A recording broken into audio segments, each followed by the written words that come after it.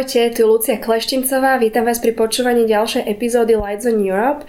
Našou dnešnou hostkou je Peťa Rusinová, ktorá na to, že vyrastla na slovenskom vidieku a študovala krajčírstvo, keď sa ocitla v európskej byrokracii, vytvorila si celkom zaujímavý job. Takže ak ste mladý človek, ktorého zaujímajú sociálne siete, ak ste ambiciózni influenceri, alebo ak ste fashion blogerky alebo krajčírky, ktoré sa snažíte vytvoriť si vlastnú značku. Vypočujte si to, čo s nami zdieľala Petra v dnešnom rozhovore. Rozprávame sa o tom, ako minulý rok pracovala v rámci kampane Tentoraz idem voliť so Saifom alebo Veronikou Ostrihoňovou, ako teraz hľada nových influencerov na TikToku a ako po večeroch šije vlastné šaty, ktoré si možno jedného dňa budeme môcť kúpiť v európskych obchodoch. Čau Peti, vítam ťa v našom podcaste. Čauko Luci, ďakujem. Začnem in medias res tým, že podľa mňa pre mladých ľudí našej generácie, ktorí veľmi veľa času trávime na sociálnych sieťach a veľmi nás baví sledovať životy iných ľudí a trendy rôzne marketingové, podľa mňa ty musíš mať asi jeden z najcool jobov, aké môžu nastať v byrokracii. Preto, lebo napriek tomu, že teda pracuješ v najväčšej byrokracii v Európskej únii, tak tvojou pracovnou náplňou je pracovať s influencermi a vytvárať cool komunikáciu o európskej integrácii, čo je podľa mňa veľmi, veľmi dôležité na to, aby sa dnes Európska únia priblížila bežnej verejnosti a hlavne mladým ľuďom, ktorí sa narodili do EÚ ako do ich prírodzeného prostredia a možno niekedy si neúplne ani uvedomujú tú hodnotu, ktorá za tým je. Tak povedz nám trošku bližšie, čo ty vlastne robíš? Čo ja vlastne robím je to, že píšem články na webovú stránku parlamentu, ktoré sú určené pre bežných občanov, takže nie sú to nejaké tlačové správy komplikované, aby proste každý bežný človek pochopil, že o čom je európska politika, o čom parlament rokuje, o čom hlasuje, o čom sa rozhodlo a čo sa zmení.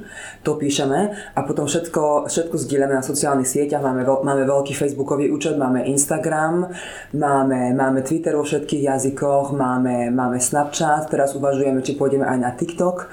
Spolupracujeme s influencermi, pozývali sme už plno ľudí, buď na nejaké podujatia alebo na nejaké dôležité hlasovania, alebo sme veľa influencerov pozvali počas predvolebnej kampane. Veľmi nám pomohli počas kampane.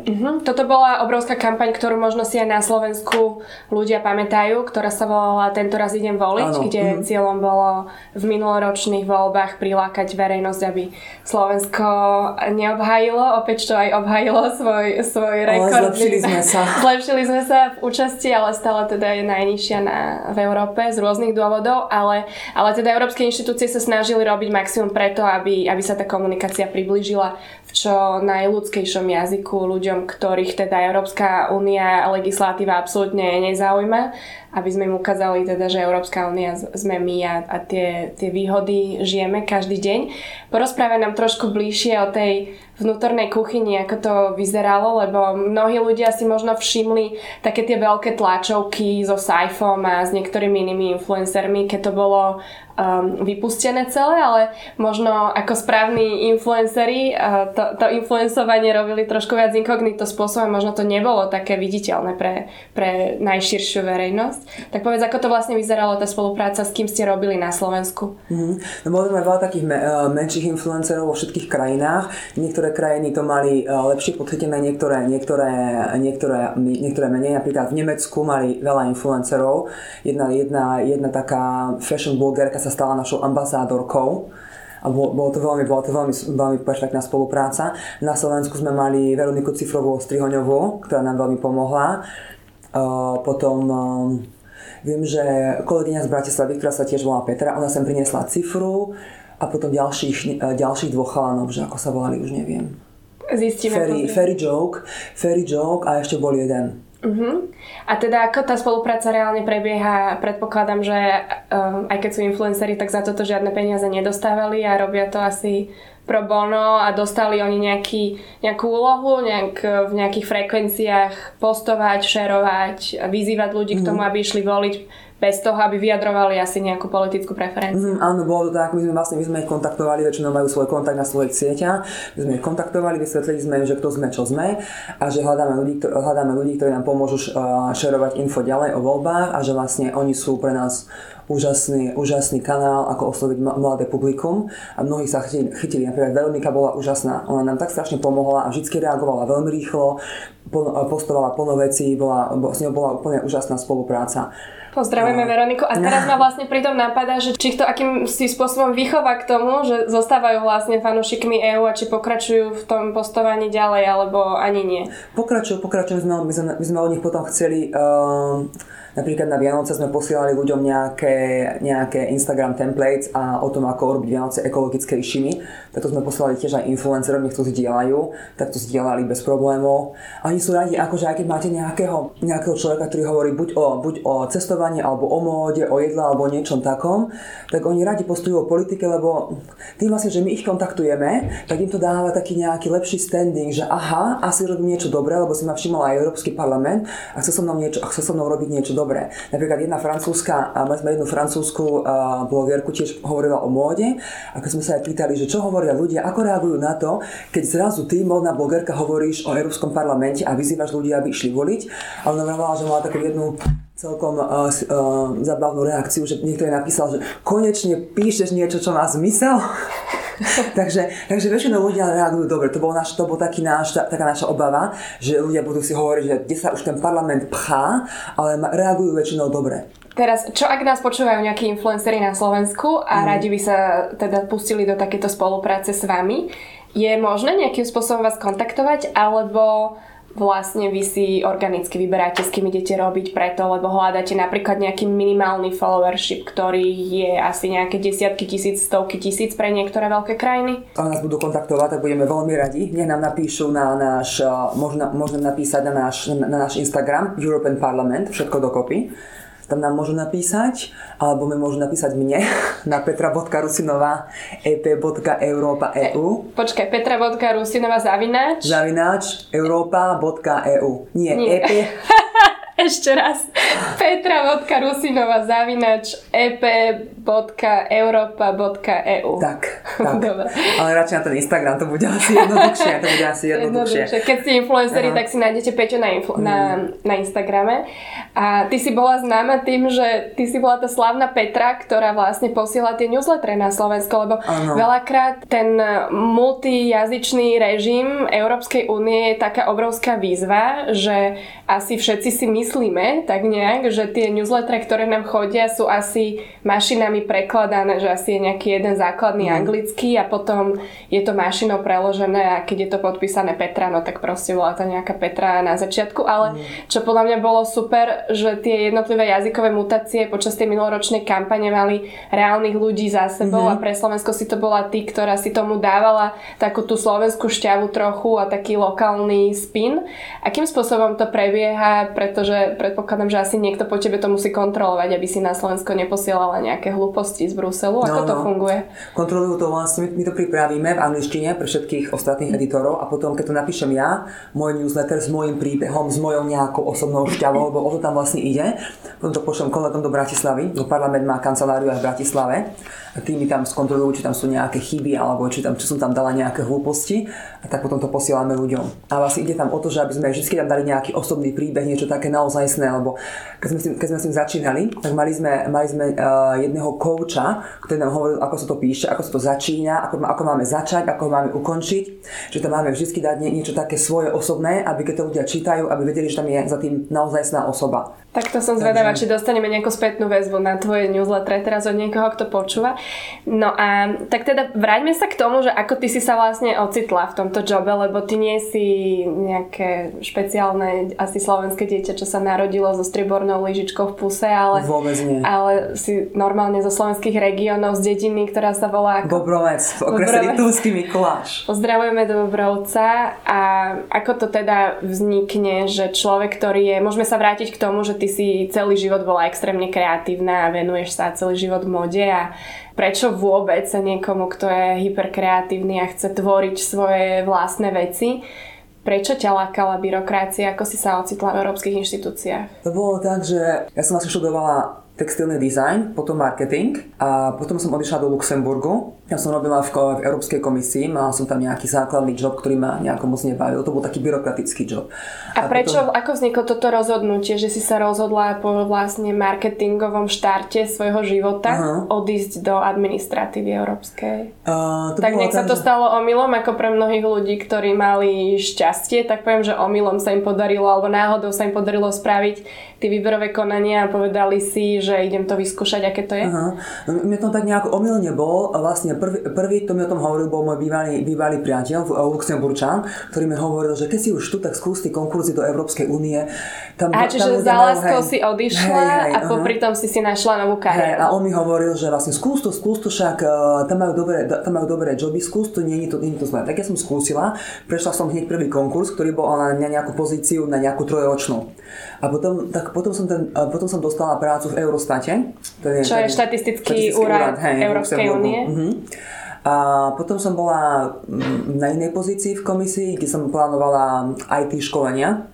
Plánovala, nedávala, to je veľký rozdiel.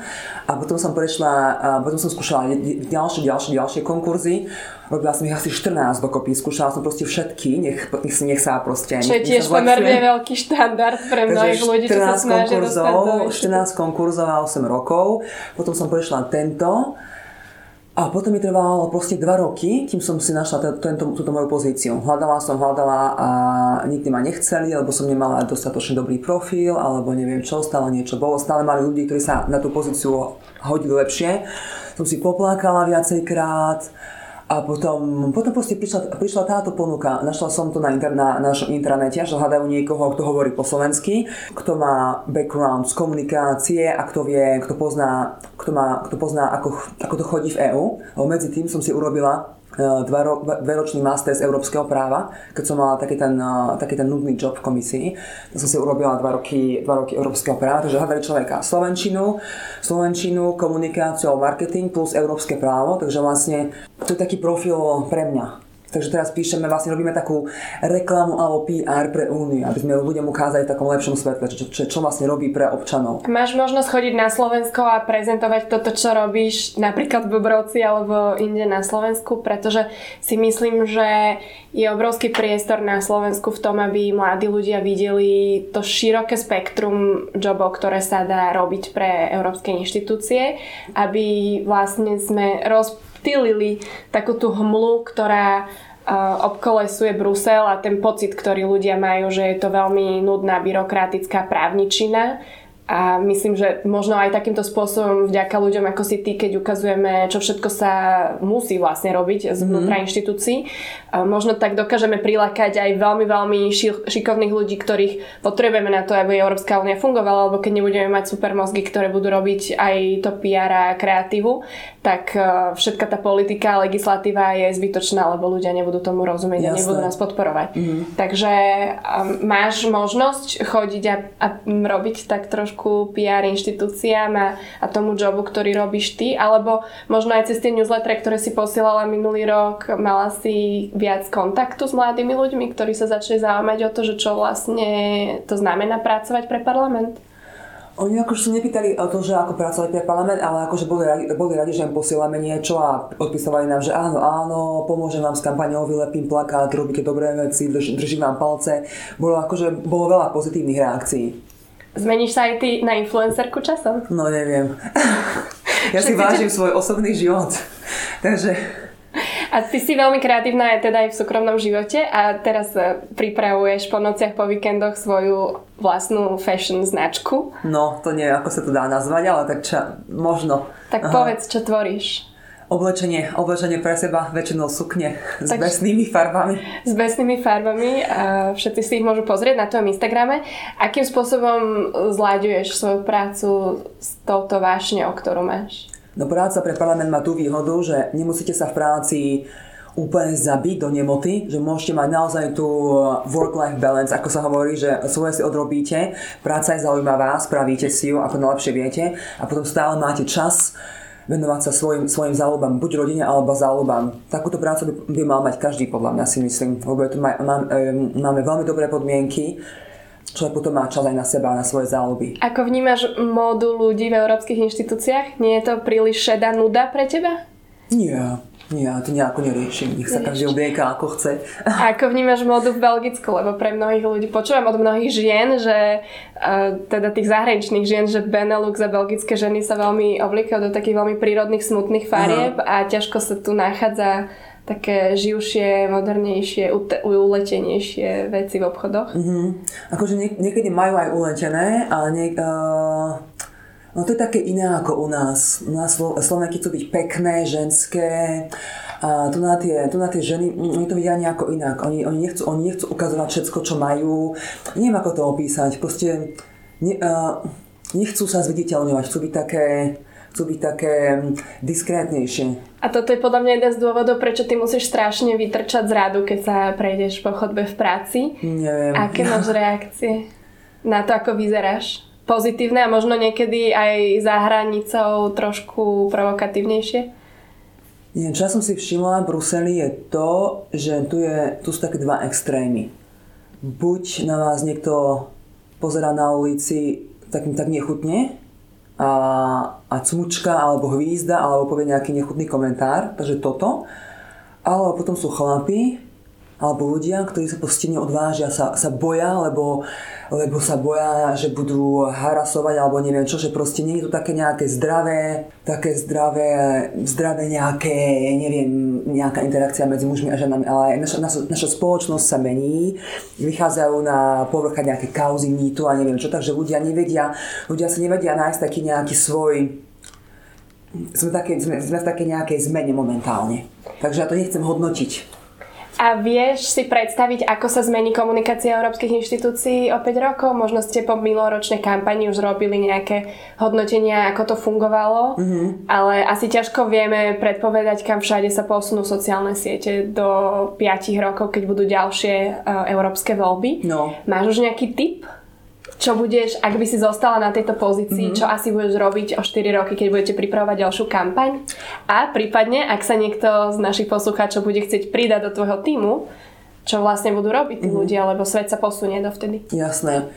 Aby sa dobil niekto do nášho tímu, tak potrebujeme niekoho mladého, kto sa vyzná v sociálnych médiách. Určite by sme viac spolupracovali s influencermi, lebo majú fakt naozaj veľký dopad. Možno sa vynorí nejaké nové sociálne médium. Aha, teraz napríklad TikTok strašne fičí. Už aj v Európe? Aj na Slovensku? Na Slovensku netuším, ale v Európe myslím, že áno. Už sú nejakí TikTokoví influenceri. Minulá kolegyňa Polka spomínala, že v Poľsku už máme prvých TikTokových influencerov. Som myslela, že na Slovensku sú niekto už nejaký požiarník sa mi zdá. Som o tom niekde minulé čítala. Takže ďalší call for action z tohto podcastu. A fičí. Nech sa ohlásia. No. Super, tak ďakujem ti veľmi pekne, držíme palce. Ďakujem za pozvanie. A veľa úspechu aj tvojej budúcej značke. Ďakujem. Ďakujem, že ste si nás vypočuli a pre follow-up môžete ísť na hociktorú z vašich obľúbených platform pre podcasty alebo sociálne siete, hlavne náš Instagram Lights on Europe, kde nám môžete nechať svoje review, lajky, komentáre a zároveň odporúčania alebo tipy, koho by sme pre vás mohli interviovať na budúce. Majte sa!